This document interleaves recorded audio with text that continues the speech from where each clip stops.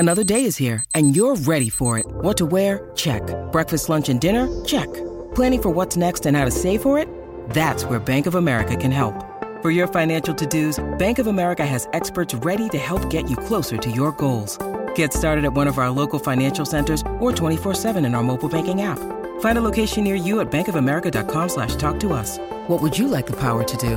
Mobile banking requires downloading the app and is only available for select devices. Message and data rates may apply. Bank of America N.A., member FDIC.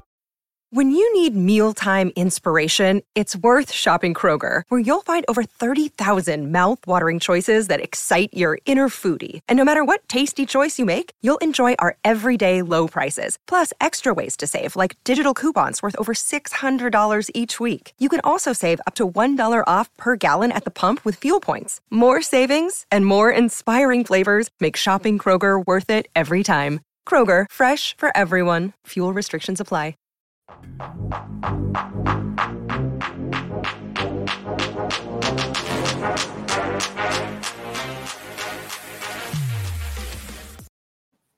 Welcome into the PHNX Suns podcast, brought to you by the DraftKings Sportsbook app, America's #1 sportsbook app. Don't forget to hit that like button, subscribe wherever you get your podcasts, and leave us a 5-star review. We greatly appreciate it. I'm Lindsay Smith, and today I'm joined by Saul Bookman, Gerald Bourguet, and Espo. Fellas, how you doing today? Good. I haven't left this room since we finished the post game yesterday, so I'm great. Saul has got a mouthful, Gerald? apparently. No, I'm good. I'm just, I was kind of wondering if Gerald was still trapped in the closet or what was going on behind him. But yeah. For anyone who is listening on audio, that's because there's a closet behind me, not because I'm struggling with some self-identity crisis. I was going more with a song reference than I was that. But yeah, okay, yeah, that'll work, I guess. Yeah. No, it's good. I just changed locales because I'm finally out of health and safety protocols. So I was able to go home and stop quarantining. So we're doing good today. Yay! Congratulations, Gerald. Thank you. I know it's an exciting time. John E. in the comments right now said, "Hey, thanks for giving me something to do in the COVID testing line." So I think a lot of people John. Can relate to you on that one. Yes, John, we're sorry, but we're only going 1 hour, not 3. So you're going to have to find something else to do. So Spread the love, John. Talk to everybody down that line. Say, hey, open up YouTube. Let's have some fun. Oh, gosh. Just wear a mask, whatever you do. All right, guys. So let's get into it. Last night, Devin Booker had a little kerfuffle with the Raptors mascot, and it created an avalanche of conversations on social. So in case you missed that, Book was upset about the mascot jumping up and down behind the basket during his free throws late in the game. And he asked the ref to make him move, which the referee did.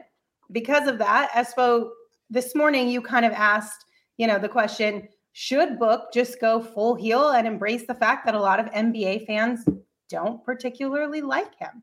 yeah, and that came from the fact that if you look around NBA Twitter, he took a lot of criticism for this, as if there was something wrong with saying, hey, the only guy in this arena, the idiot dressed as a stuffed raptor, is jumping up and down there, and it shouldn't be happening, which it shouldn't be. They didn't allow it last year when there were no fans in the stands to begin the season. So I don't know why it would be any different right now. We talked about it on the post game last night. You guys said, well, the guy wants to earn his money.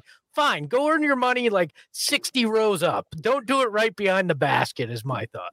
I mean, listen, guys. We all know we all love our Suns and we all love Devin Booker. But you can't tell me that if it was any other player on any other team, we wouldn't think that was petty as fuck. Like, come on, it is. No, it's not. Dude, you can't sit there and tell me if Russell Westbrook wasn't upset about the gorilla right behind the basket that everybody wouldn't be trashing Russell Westbrook. In an empty arena, I get it. If it's during an actual game with fans in the stands and he does it, yeah, that's petty. I'm sorry. That's extremely petty. And get over it. You're paid to do this. But in an empty arena, it's much different, man. It's totally different. But I, as the tiebreaker, I just thought it was like funny. Like I like how people are upset about Book asking the Raptor to move. I like how people are upset about people being upset about asking the Raptor to move. Like it's not a thing for me. I feel like it is in the rule book, so I get why he did. I feel like that's kind of CP3 rubbing off on him a little bit. Like, remember CP3 trying to get people teed up for not having their shirts tucked in? Like, that's 100% Chris Paul right there. So I kind of find that amusing. I get it. Like, if there's no one in the arena, one person jumping right in front of the basket is more of a distraction. Like, I get why people are making jokes, but I also don't think it's a big deal that he did it. And the way that he handled it afterwards, you know, they were immediately laughing about it in the huddle after the fact. Like, his teammates were giving him crap for it too, I think. So I don't know. I just don't find it that big of a deal either way. To be clear, yeah, I understand why it made the rounds on Twitter, but for anybody that's like upset about it, like, whoa, like chill. Like, it's not that serious. Like I don't get that side of it. Like I'm sitting there and be like, dude, that was kind of petty as hell. Like, but I'm not like, oh my God, Devin. You know, I'm not like irate about it. You know what I'm saying? But there are people out there that are losing their mind about it. And I don't understand. Dude, find something else to do. Just find something else. Amen to that. So, look, to answer your question, though, Lindsay, I think Devin Booker should embrace the heel routine, right? Go full into it. I mean, let's be honest. Kobe did that. There was a whole Nike commercial at the end of his career about how he embraced being the heel, and he loved that the other fans in other cities hated him. Go all in, Devin. Be that guy. Be that irritant. The Suns have never really had that. They've never been a team that has the guy that other teams just hate. And I'm fine with it. Let's embrace the idea of not everybody has to be well-liked, and we don't have to be the darlings of the NBA. We can be the bad boys a little bit, and I want Devin Booker to lead that charge. Okay, but my first question is like, do we really think there's a large portion of NBA fans who dislike Devin? And if so, why? Like, what is the cause of that? It's because of the antics. It's because of it's the visual. It's the visual of Devin Booker. Like listen, he was in prime time all of the playoffs last year. And we've seen it for 4 or 5 years now, where Devin Booker will, it's seemingly a useless play, and he'll still argue about it, or he'll still, you know, be dramatic about it. And you're like, bro, like, just let it go. We've said that on this show a million times. Like, dude, just let it go. Just play. And so to the eyes of everybody else in the country that sees that just for, you know, 20 games in the playoffs, I could see how people were like, wow, really? Like, this is that guy? And just be irritated from a surface level. I could see it. I think it's one of those, I think that's part of it. Like the complaining to officials, like this whole mascot thing. He comes off as a guy that unless he's on your team, you might not mess with as much. I also think part of it is like this escalating ping pong match that like Devin Booker critics and Devin Booker supporters have been playing for the last, like, since he started to be good, honestly. Like, because the critics were like, well, he's not efficient, or he doesn't play defense, or his teams don't win. And the entire time was going back and forth with Suns fans saying, like, look at our roster. We have nothing. He's the savior. And so you've got one side that's hyping him up this whole time, like, God bless Devin Booker. And the other side that's like, he hasn't done anything yet. And now that he's finally doing stuff and his teams are winning, they're going to latch on to anything that they can find because they were wrong about how good he actually is. And so now if something like this mascot thing comes up, they're like, see, this is the type of guy he is. And I feel like it's a machine that kind of feeds off of both sides, honestly. Dye that facial hair blonde, go full Hollywood Hulk Hogan and NWO. I want Devin Booker to come out and go, you can hate me and it's all right. I can take it. I want that Devin Booker. Manuel says he should embrace it. That's right, Booker. Embrace your inner Espo. I didn't realize I was the heel of the show, but I'll take it. That's fine with me. Well, you know, you made a comment about me. You know, I took friendly fire from you today because somebody called you out on your bullshit, and you were like, well, it's because Saul wasn't involved. And I'm like, what the fuck did I have to do with anything? Yeah, That's what makes you a heel right there. That kind of shit. Chris said, I didn't ruin things on the PHNX Sports podcast. Yeah, she was surprised. I only ruin things when Saul's involved. I don't see what's wrong with that. That makes you a heel. That's fine. a heel. That's a heel trait right there. So embrace your heel. All right. I'm the heel of PHNX, and y'all can freaking deal with it. So we know Espo wants Devin to lean in and become the villain to these people who dislike Devin. Gerald, Saul, what do you guys think? I mean, I don't know. I feel like he's going to be the villain now just because of his relationship, as Gerald kind of alluded to, with CP3. CP3, you can feel CP3 vibes with Booker now. You can feel it. Like, it's there. So it's only going to get worse now, because now, especially after this, people are going to start looking for it. And so, I think I agree with Espo. I feel like, you know what? If you're going to go rogue. Be the bad guy. It's all right. Like, everybody in Phoenix loves you. That's the only thing that matters. You go to the other cities, they should hate you. Like, that's what the greats do. They get hated on at every city they go to. I'm okay with that.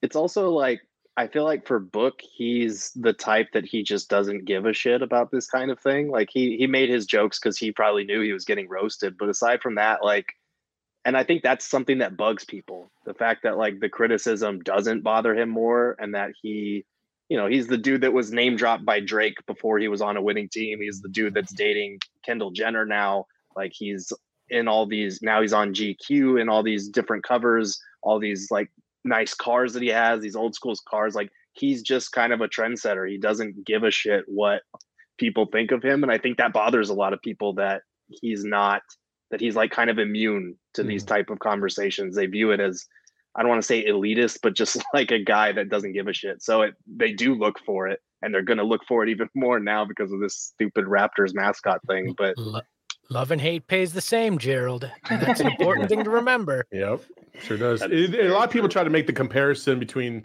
not only what happened last night, but also, as we all remember, the summer workout where he was talking about not getting double teamed and stuff like that. God. Like that kind of stuff, and trying to equate the pettiness of all of it.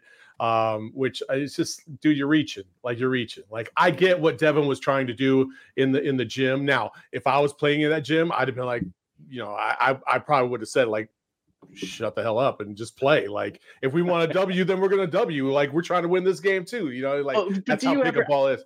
Have you ever doubled somebody in open gym though? I was the asshole that did. When somebody's on fire, like, it's game point, and this dude's the only one that can score on their team. Yes, I will say a couple times we have doubled. I have been doubled a couple times. No, here's the humble. I'm the jackass that takes charges in rec ball. So take that as you will. Yeah, that's what causes fights, right there. Hey, you don't want to, get me to be able to take a charge. Don't wildly come down the lane. Who takes a charge in open gym? That's on you. That's on you. You come down the lane wildly, I'm going to take that charge. You can suck it, but you got to call your own foul. Yeah, I'll call the charge. I'll call it. I'll call a block, and then we just sit here and stare at each other for like 5 minutes. Okay, so like every day on the show. Okay, I get it. So were you trying to take the charge, or were you just standing there? I was taking the charge. I was a defensive guy, and taking the charge was the thing that I was very good at. Like, get in position, take the charge. I was all for that. I did that in rec league and in league play, all that. That was my thing. So how do you guys feel? Because I feel like we've never talked about this. How do you feel about #ban the charge? Because I'm all for banning the charge, but it's a topic of hot debate, I feel like, in the NBA community. What do you mean? Like get rid of the charge, like no charges, like contest the shot and stop charging. No. Oh, I don't like charges. No. It depends. I don't like, what used to irritate me is in college it started where, like, guys that didn't even have the ball, let's say DeAndre's just sprinting down the court, ball's way behind him, and some guy just randomly stops in front of him and takes the charge. Like, what did that have to do with anything? Like, that's bullshit. Like, I don't like that. But LeBron going full steam, just trying to run people over, like, they had to put the charge in because dudes like Karl Malone were literally sticking their knees up in dudes' faces and just dunking on them. And it was just like, dude, you've got to have some way to stop this to a certain degree.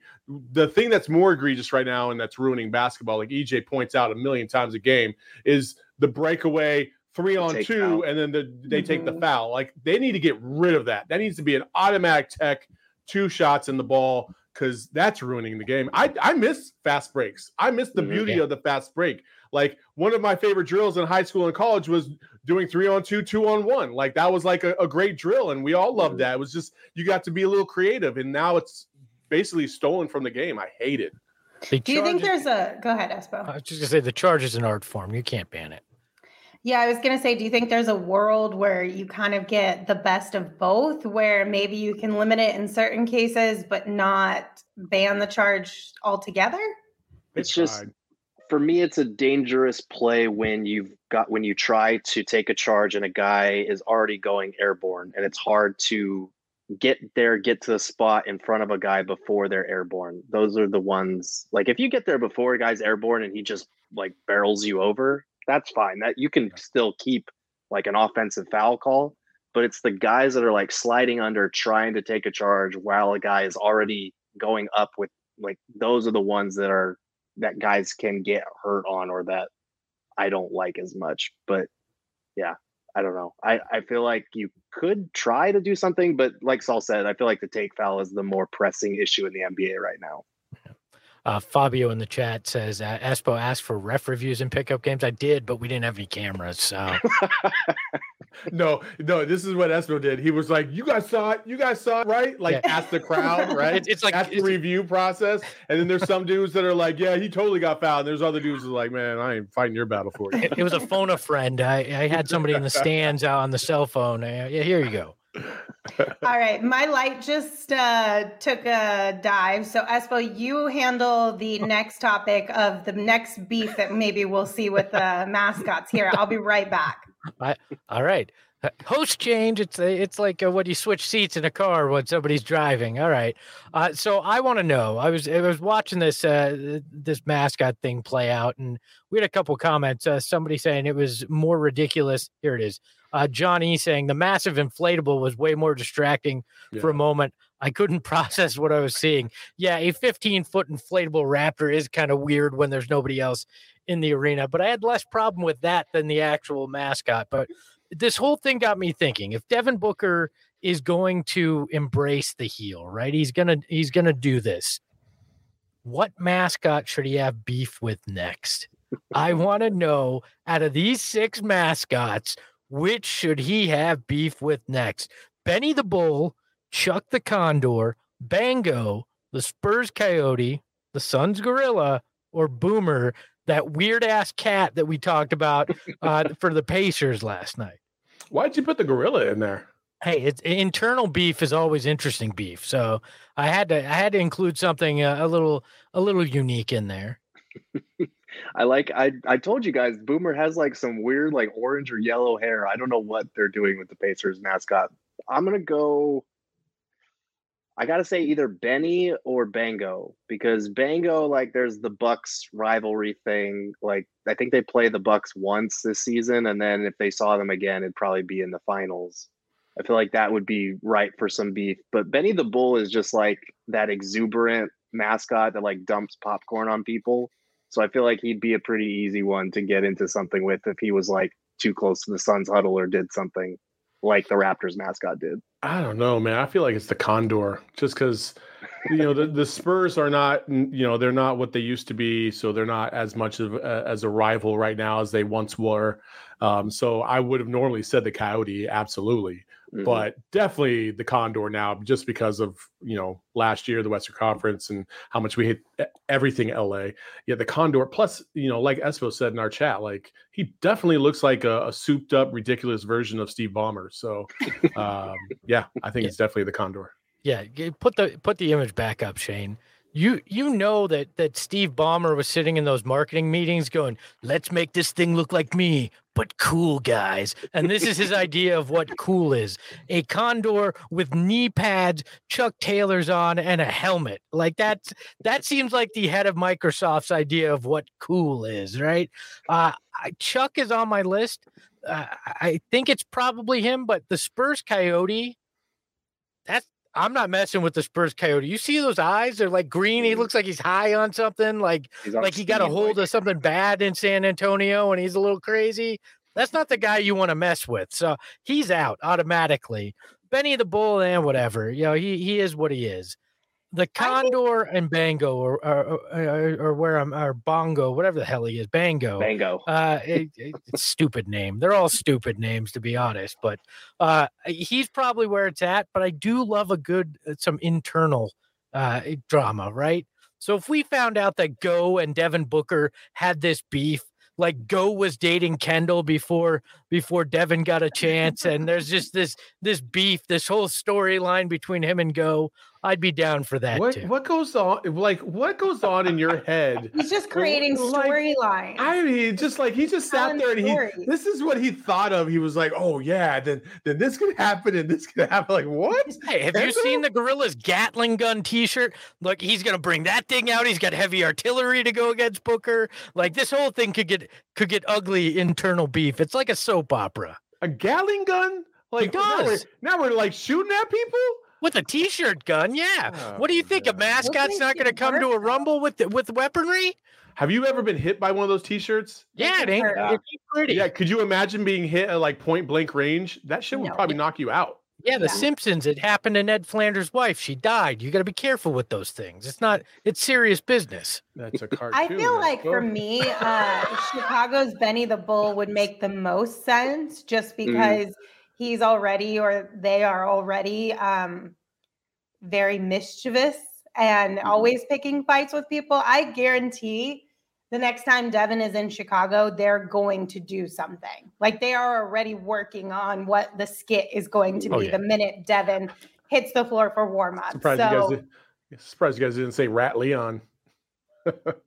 Rat Leon? Yeah, that's remember there's a shitty mascot for the Diamondbacks last year. Remember? Oh, the Rat. I didn't know that was his name. Yeah. It was like Rattle. It was Rattle On, but they called it Rat Leon. So, my God! I missed that somehow. Really? Yeah, well, I didn't watch a lot of baseball for obvious reasons. There was nothing else on. We were stuck in the middle of a pandemic. There was nothing to do. How did you miss it? Yeah. You, of all people, don't miss things like that. How did that happen? Because Bally Sports decided to pull themselves off YouTube TV, and now I got to find ways to watch shit.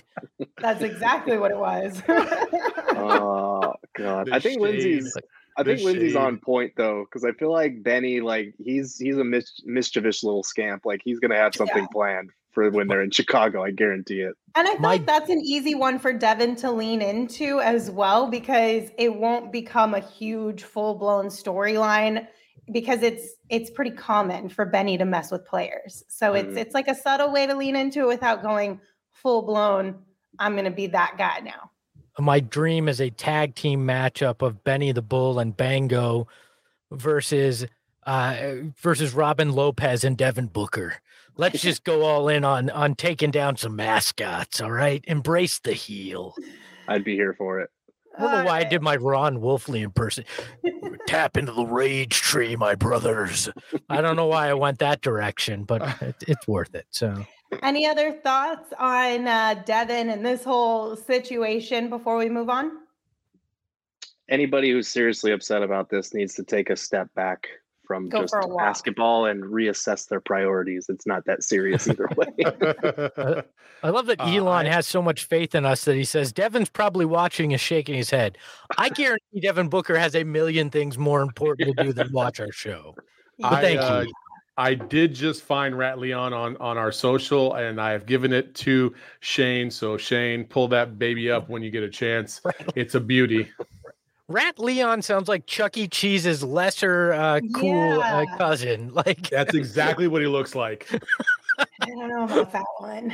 All right, gentlemen, let's take a quick break because the NFL playoffs are here, and DraftKings Sportsbook, an official sports betting partner of the NFL, is kicking things off with a huge offer.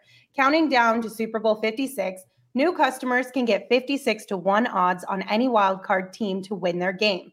Bet just $5 and win $280 in free bets if your team is victorious. All customers can also get in on the DraftKings Hammer the Over promotion. For every 5,000 bettors who take the over for Sunday night's Patriots vs. Bills game, the point total will lower by half a point. Hammer the Over has hit 0 every time DraftKings has run it, so bettors won when the first point was scored. So be sure to download the DraftKings Sportsbook app right now.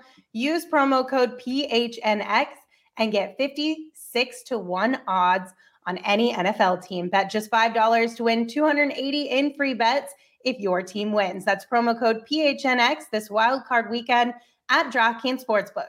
Just a reminder, that is 21 and older only, Arizona only, gambling problem, 1-800-NEXT-STEP, new customers only, eligibility restrictions apply. See DraftKings.com/sportsbook for details. Have you guys made any bets recently? Have you hit on anything? No, I still have 23 cents in my DraftKings account. Oh, no. It's tough to find a good 23-cent bet that you feel real good about. I'm not going to lie. Yeah, I feel like you're going to have to upload a few extra dollars in there, or wait for them to send you out some more promos or something like that. Yeah, I'm hoping they take pity on me and go, oh, this guy used to bet a lot of money with us. Maybe we should throw him a few shekels. So yeah, maybe we'll get there one day. All right. So another topic of discussion last night was the lack of boards the Suns were able to grab, especially offensive boards. And one topic that we want to kind of dive into is DeAndre Ayton only having 1 rebound at the half. He did finish with 9, but Devin said post-game that the team had to kind of get on him a little bit during halftime and hype him up and just light a fire under his behind. Now, the question is needing internal motivation a big deal, or is needing your teammates to lift you up okay? What do you guys think? This is the problem with DA that a lot of people will keep pointing to about his motor, his demeanor, the way he appears, to sometimes go through games and just be kind of nonchalant or kind of just like too easygoing.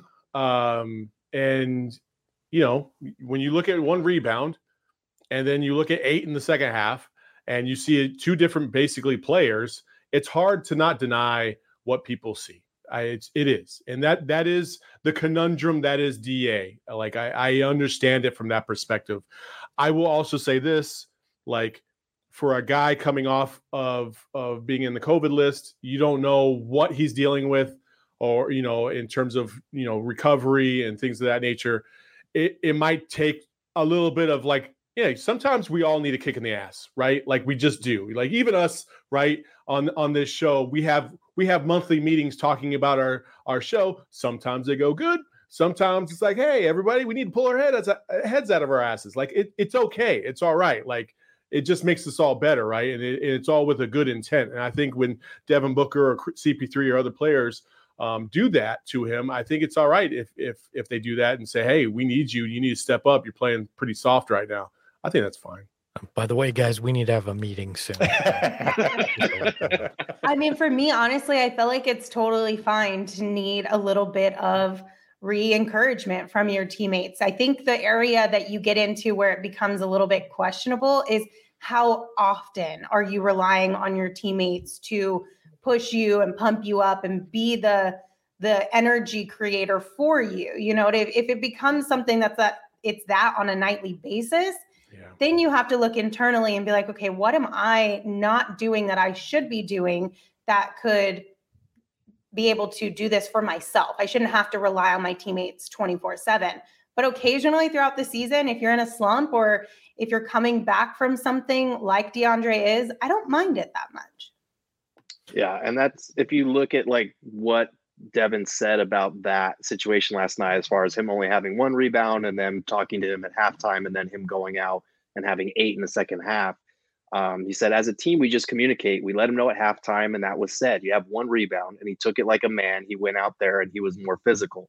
So that's what we pride ourselves on as a team, is not taking stuff too personal. We know when we're not giving our all. That's what we have teammates for, to come in and let us know. It's the same way, vice versa. You can come to me and say the same thing. Now, I seriously doubt anyone is getting on Devin Booker in the locker room as much as they would a guy like DA. But I think that's just part of having teammates. I think with DA, he is a guy that needs a little bit more prodding, and it's not anything with his motor or his heart or his effort or anything like that. It's just, he's a guy that responds well to challenges. He responds well to constructive criticism. And so the Suns, like we saw it last year, especially during the regular season, Monty, if they went into a game and Monty had like a specific challenge for DA, he rose to meet it every time. And in the playoffs, on every night, you are trying to win in a way that you just aren't in the playoffs. You are focusing on specific elements of the game in a way that you just aren't in the regular season. And he rose to meet those challenges the same way. So I think DA is a guy that if you give him a specific task, he's going to take that, and that's going to be his focus, and he's going to handle it. And so I think that's what we saw last night again, especially for a guy who hasn't, played in a game in about 2 weeks. He needed to get that second wind. He was a little bit adrift in the first half, but I thought he really, and Monty praised him for this as well, locked in the second half, was a lot more assertive, was helpful on the boards. And so I don't think this is a big deal at all. I think DA is just kind of that guy. You need to keep feeding him, carrots, keep giving him tasks, keep giving him something to keep him locked in, and he always rises to the occasion. Yeah, teams are going to have alphas and they're going to have betas. And I have no problem with DA being of that mindset that sometimes he needs his teammates to give him. He seems like a person that wants to be a people pleaser, right? If you say, hey, I need this from you, he's going to give you everything he can to get that. And that's fine. You need that. And that's why you have alphas on a team with a guy like that. If he didn't respond to what they say at halftime and he goes out there and he plays the same way, that's when I have a problem. Or if he takes it personally, that's when it's an issue.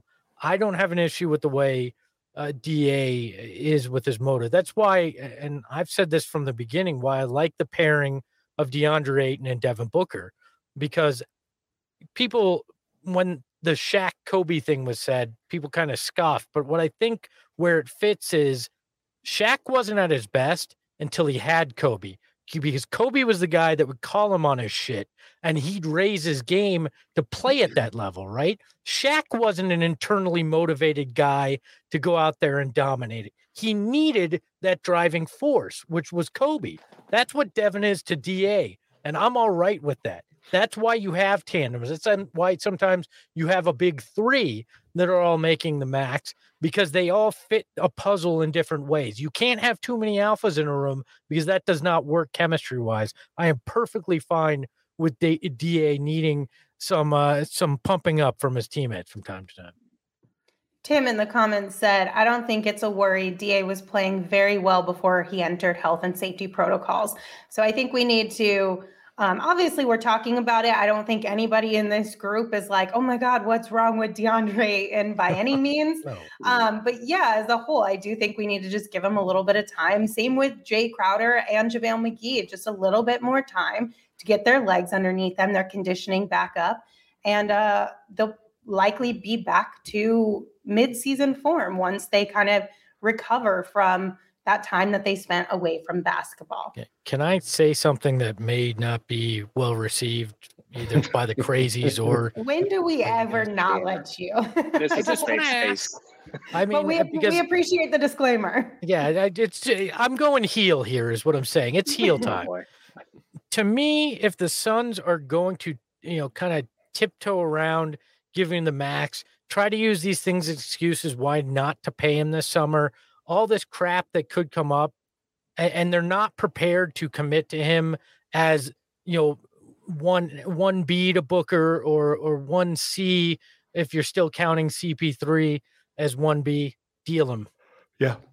Move him at the trade deadline and don't go through the drama.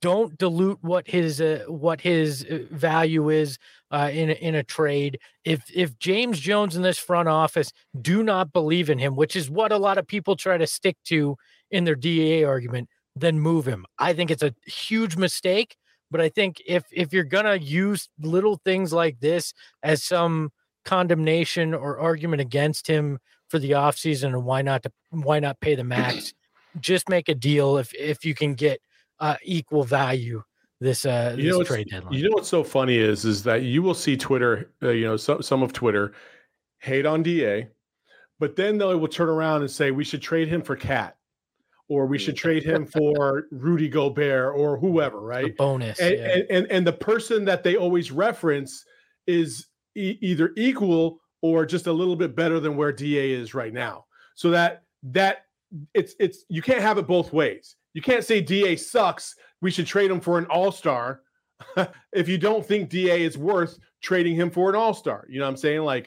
And that's I agree with you, Espo. Like, I don't think that you really said anything controversial right there. They should trade him if they don't believe in him. Like, they should. Like, you should get something in return for what you think his value is on the open market if you yourself don't truly value what he brings to the table.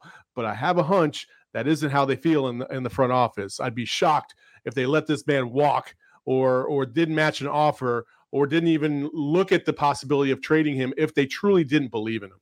Just don't lowball him.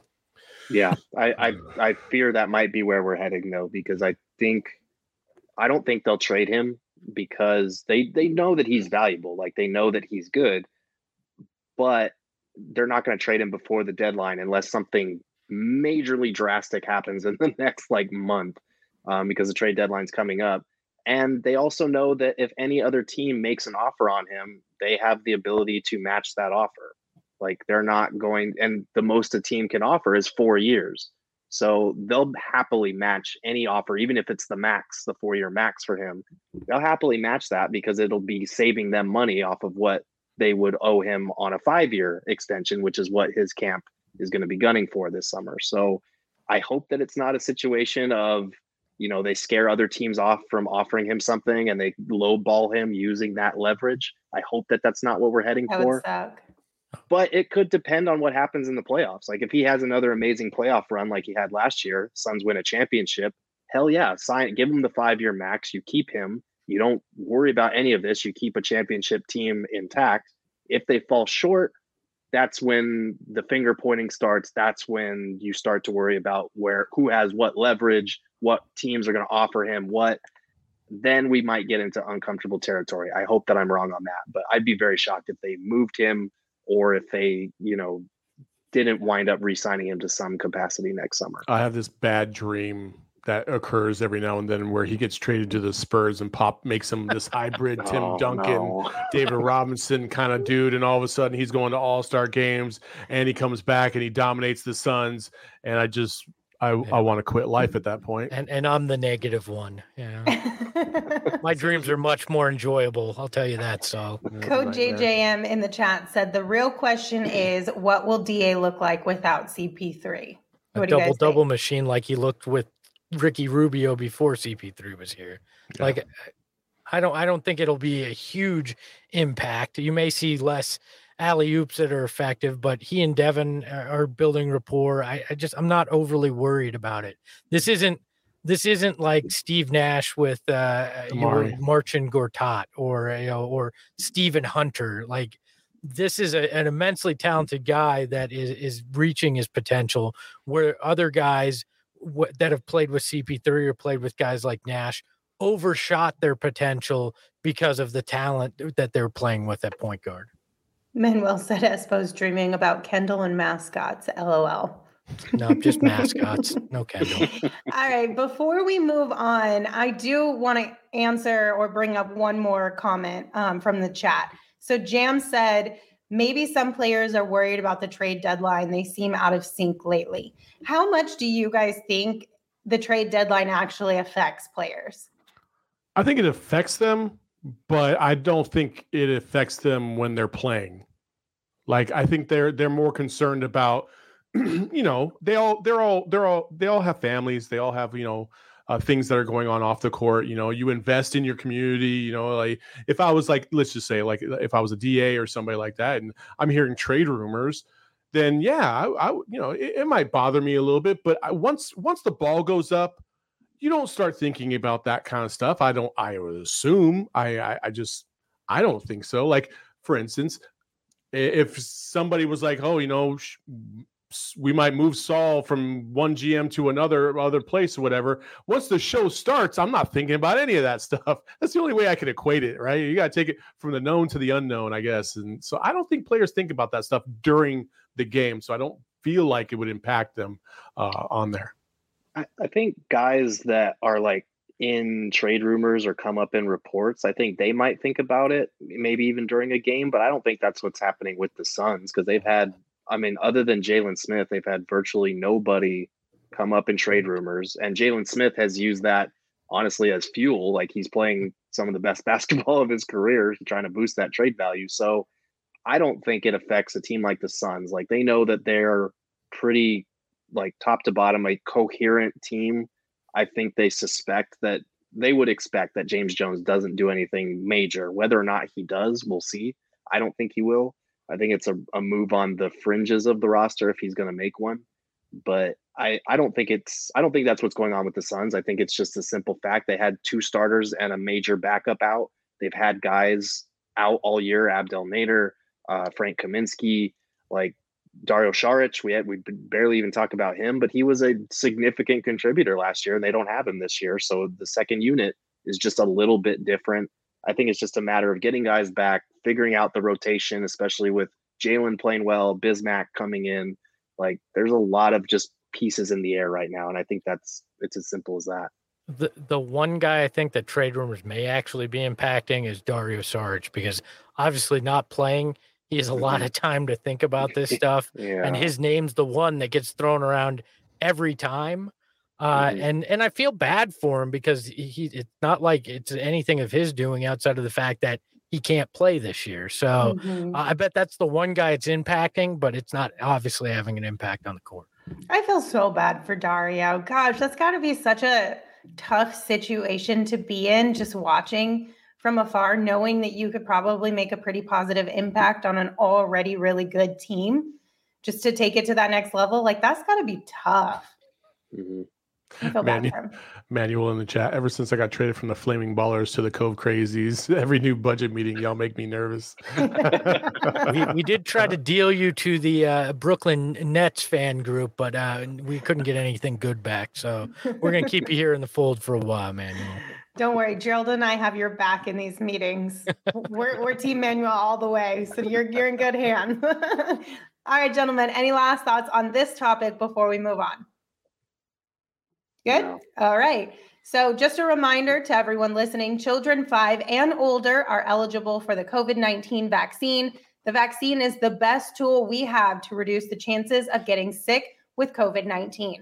The COVID-19 vaccine can reduce the risk of being hospitalized or dying from the disease. Safe, free, and highly effective COVID-19 vaccines are available throughout Arizona. Visit azhealth.gov/findvaccine for a location near you. Yeah, be like Devin Booker and send that COVID into the corner like you did with the Raptors mascot. You can do that with a shot. So, sorry, I had to cough there. Took a minute. All right. So our next topic, the latest Borgay breakdown on GoPHNX.com right now focuses on how the Suns could use a return to form from Cam Payne. So let's talk about it. First and foremost, Gerald, can you break down the numbers for us from last year to this year and kind of what you're seeing?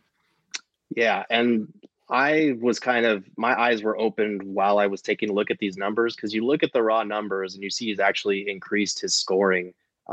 He's playing like about 2.5 more minutes per game this year. So it's nothing drastic as far as an increase in his playing time, but he has increased his scoring. His assists are basically the same, but everything else is down. And it sucks, because Cam Payne is a fan favorite. And part of what makes him so infectious is that kind of irrational confidence that he has. You know, when he's taking that step back rainbow three, or when he's lofting these high arcing layups over, the weeds in the paint, it's thrilling when they go in. Like, he is just one of those guys that connects with the Suns home crowd in a way that some other guys just don't. But the problem is a lot of those shots just aren't falling at the same rate as they did last year. So he's shooting 12 percentage points worse from three.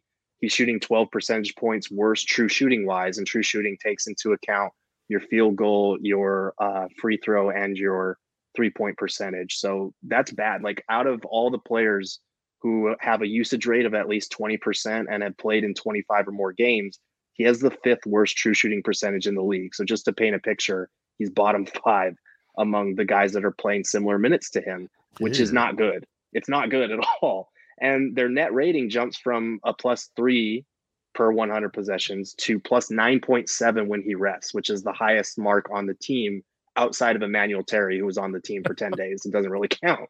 So it's really not been good for him. And part of it is he's just missing a lot of wide open shots, which is weird, because last year he shot pretty scorching percentages on wide open looks.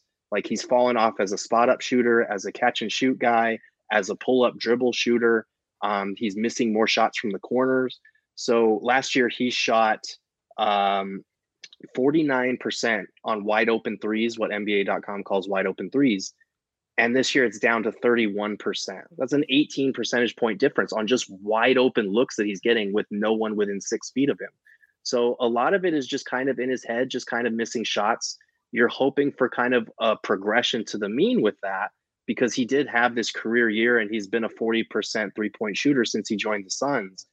But my fear, and I hope that I'm wrong on this, is that last year might have been just a fluke kind of breakout year, and this year is regression to the mean. So I guess my question for you guys before I dive into more numbers and put our audience to sleep is why, I mean, what have you noticed from Cam Payne, and why do you think that he's struggling a little bit more this year? First off, Gerald, your sweet numbers don't put anybody to sleep. It's much needed. For me, it feels like this is just a regression, right? When you have Cinderella seasons like the Suns did last year, when you come out of nowhere, usually there's one or two guys that tend to fall back to earth after that, right? For the Suns, it feels like Cam Payne's that guy, and that last year was the exception and not the rule. And you look at it and you look at his career, you got to remember, this was a guy that was out of the league, that at one time, an unnamed source at the Bulls when he was there said this guy does not have the talent to be in the NBA. He was playing in China. There was a reason for that. And I don't think he's as bad as that. And I definitely don't think he was as good as he was last year. I think we're getting what you can expect from Cam Payne. And that's why point guard and shooting guard, that combo guard position, I think is where you have to focus at the trade deadline as much as anywhere else. I will not stand for this slander. All right, listen. If you go back to the bubble, Cam Payne was very good in the bubble, and that's kind of where he got his start and his jump. He was downright dominant in supplementing Ricky Rubio off the bench. Like, he was fantastic. Then you wait a couple months and we start the season all over again, and he was very good. And I would say he saved the Suns in the playoffs. I feel like when you're talking about a 14-month span of basketball, that outweighs just the last couple months. And I do feel like Cam Payne is just maybe a little bit in his own head. He's got the new contract. No matter what you think about that contract or what he thinks about that contract, he got paid. He's solidified as an NBA player right now. And I just feel like he knows that he needs to step his level of play up, and maybe he's putting a little pressure on himself. I see him doing things sometimes that are a little bit out of his typical Cam Payne character, trying to make moves that he just doesn't have in his bag, and not playing his own game and understanding his limitations. Because Cam Payne, when he understands angles and he understands what he can and cannot do, I feel like is one of the better guards off the bench in the league. But when Cam Payne tries to do too much and he tries to take over a game without letting the game come to him, he tries to force it, that's when he gets into a lot of trouble. And I think that's what he's been trying to do to kind of, solidify what people think about him and him getting that contract. So that's kind of what I see from Cam Payne. I feel like he's going to work it out. He's going to be fine. He's just going through a rough stretch to start the season here. You talk about 14 months being enough proof, but what about the other 4 seasons he played in the NBA where that wasn't the guy he was? Like, I get it and how important he was last year, and he was unbelievable last year, but that's just not the fact right now. And the question is why? Like, is this just a slump, or is this more of who we can expect from him? I don't know that 14 months is enough to make me believe that is Cam Payne compared to what we saw previously. I think, it's hard to compare players when they first come out of get into the NBA, especially when you get all the hype from damn near when you're like, in diapers all the way through college, high school and college, and you're the man. Everywhere you go, you're that dude. And then you get to the NBA and you still think you're that dude. And then it takes a couple years for you to realize, oh, I'm not that dude. Next thing you know, you find yourself in China playing basketball and you're out of the league. And sometimes it's that wake-up call that guys need to really come back to reality and understand how much work and effort you need to put in to getting back to the league. And I feel like that's what he did. He came back. I feel like those are two different players, to be honest with you. You know, like as an Arizona guy, Alonzo Trier got into the league. He lasted 2 years, got a $7 million 2-year deal, and now he's not even in the NBA anymore. He's playing overseas, or he's in the G League, for crying out loud. Like it's different players. You just don't even know how players are going to react.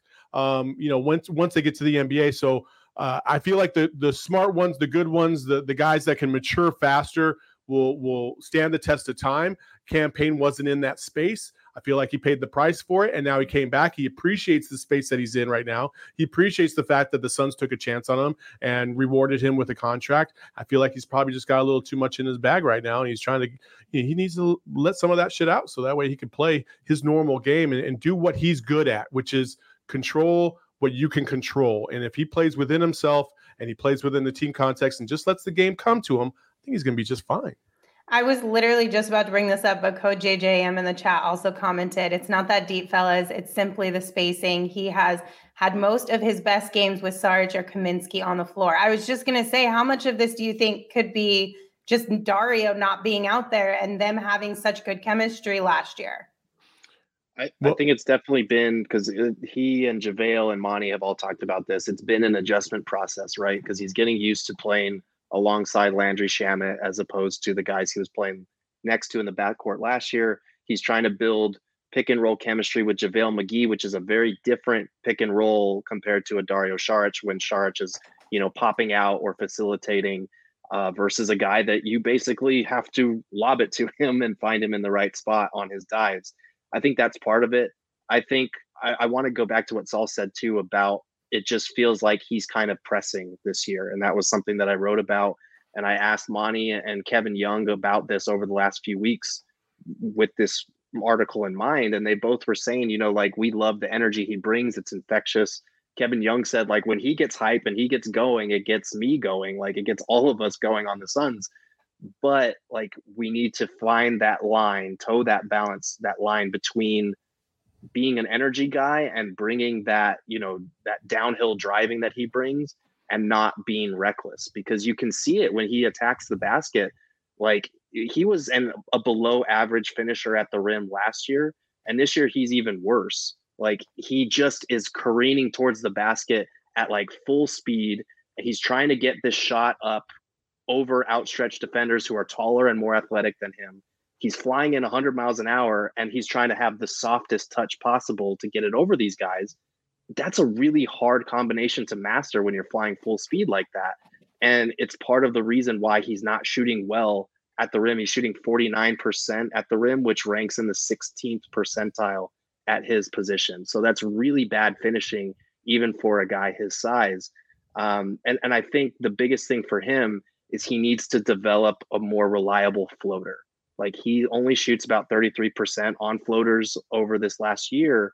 But if he could add that to his game, he could, get it over the tall guys before he has to, come flying in at the rim at 100 miles an hour.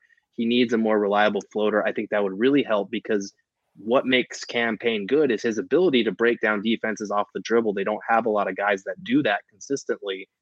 But if he's going to be shooting these crazy layups that don't go in more than half the time, that's just playing right into the defense's hands. So they really need him to just develop a floater and start hitting a lot of the open threes that he's just been missing. Why is Cam Johnson so important to the second unit? It's because Landry Shamet ain't hitting shit. So you have one guy on the perimeter that can shoot. Everybody else is packing the paint, and he's got nowhere else to go, to spread the floor. When you bring the big out, it opens that spacing a little bit more. He gets a little bit more driving lanes, or he takes that step back because now you're afraid he might drive by you. But when the paint is packed, you got to hope that Shamet or Johnson are hitting their shots from the perimeter. And since one side you can basically just cut off, it's only one. Everybody can kind of, shadow the other side because that's the stronger side. So, yeah. And Kat in the comments with you, so they said Landry Shamet needs to stop bricking everything he takes so Cam can facilitate and not look for the shot. Yeah, and that's something Monty said, is he's been thinking a lot about the balance between facilitating and scoring, and he just kind of wants him to think less and go out and play. And I think that is part of the adjustment with playing with a guy like Landry Shamet, is trying to get him involved and figure out when to facilitate and when to take that floater, that short mid-range shot, which I go into all the numbers on the article, but they're not good and they need to improve because his mid-range game has not been great. Yeah, you bring that up, and Isaiah in the chat did too, but a reliable mid-range game from Cam gives that second unit some of what the first unit has with Booker and CP3. We know that those mid-range shots are available in this offense, and he could help that group by taking advantage of it, because Cam's going to shoot from long range, as is Shamet, and if Payne could be the guy to take advantage of the mid-range, that adds something different. So that's what I think is the most irritating thing about the DA situation, is that they paid Shamet before he even stepped on the floor during a regular season game for the Suns $40 million and didn't pay DA a dime. I know one thing doesn't have anything to do with the other. I do. But the way that this man has played right now, you can't sit there and be like, oh yeah, that's good money. Like so far it's been trash. They would have happily paid DA $40 million. Don't worry. They would have if DA would have taken it. I get your point as far as like the optics were bad because we were all sitting around waiting for a DA deal, news of that deal to break. It didn't happen, and that was on deadline day. And then we get the Landry Shamet news. I get the optics are bad, but like they're just completely different ballparks. I will agree with you. The contract does not look good based on how he's played so far.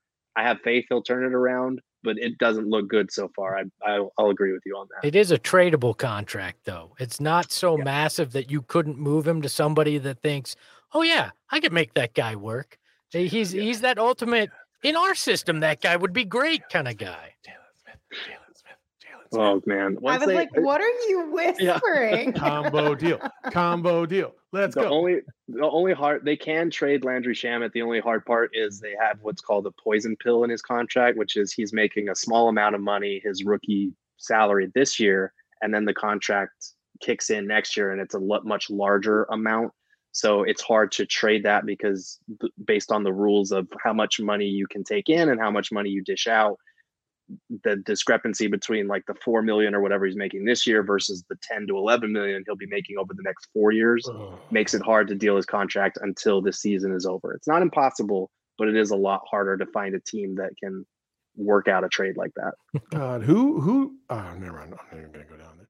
I'm not going to go down it.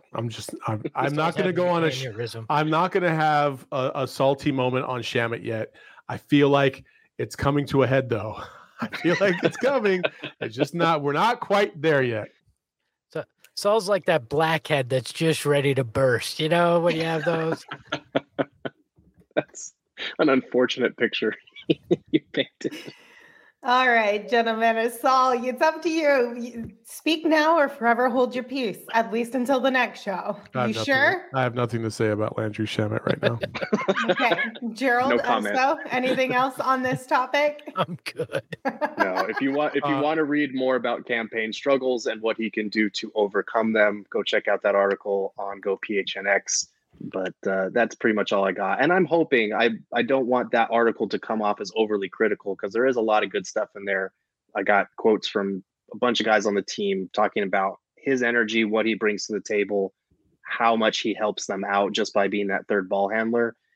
The Suns just need him to return to form and they'll be in a really good spot. They have the best record in the league despite guys being out, despite Landry Shamet and Cam Payne not playing that well.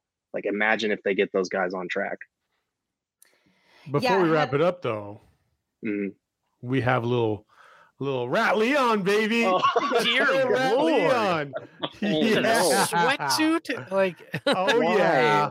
Rat Leon. They just looks like they went to Target and bought a onesie. Yeah, Rat Leon. There we go. You're welcome. For those listening on the podcast, that thing is as bad as you're imagining right now. Yeah. It is terrifying. It's the Walmart version of Chuck E. Cheese. No, it totally is. It literally looks like they went down to Walmart, bought a onesie, and then found a Halloween rat head and put that together and called it a day. Like they couldn't have even put a little effort into it. We are retiring the Buscemi And we're calling wins that are ugly the Rat Leon from now on. But you can't do that, though, because Buscemi is like a famous guy. He's been in a lot of good movies. He's just ugly. Nobody's going to know what Rat Leon was an ugly mascot, and he was a mascot for one of the worst teams in baseball. So that's for an ugly L. Ugly loss. Ugly L, yes. Ugly loss. Fine. Ugly losses are now Rat Leons. There we go. There we go. My goodness. All right. Well, as Gerald mentioned, if you want to read his latest Borgay breakdown, head on over to gophnx.com. If you haven't become a member yet, please consider doing so. You get to unlock a world of Arizona sports coverage that you never imagined possible. From the Suns to the Coyotes to the Cardinals, we've got you covered all over at gophnx.com. And if you become a member of the family, you'll either get a free t-shirt from the PHNX locker or your first month for just 50 cents just for signing up. So gophnx.com one more time. Also, thank you guys for tuning in to the live stream on YouTube today. Thank you for listening wherever you get your podcasts. As always, we appreciate your support. Please like, rate, review, subscribe, all the things, because it means the world to us. Just when you vote for Pedro, we will also make all your dreams come true. You can follow me on Twitter at Lindsay Smith AZ. You can follow Saul on Twitter at Saul_Bookman. You can follow Gerald on Twitter at Gerald Borgay. And of course, you can follow Espo on Twitter at Espo. Espo, take us home. If you really want to feel like you're part of the family and you get a membership, Saul and I will come over and argue at your kitchen table. We will. Ahoy, hoy.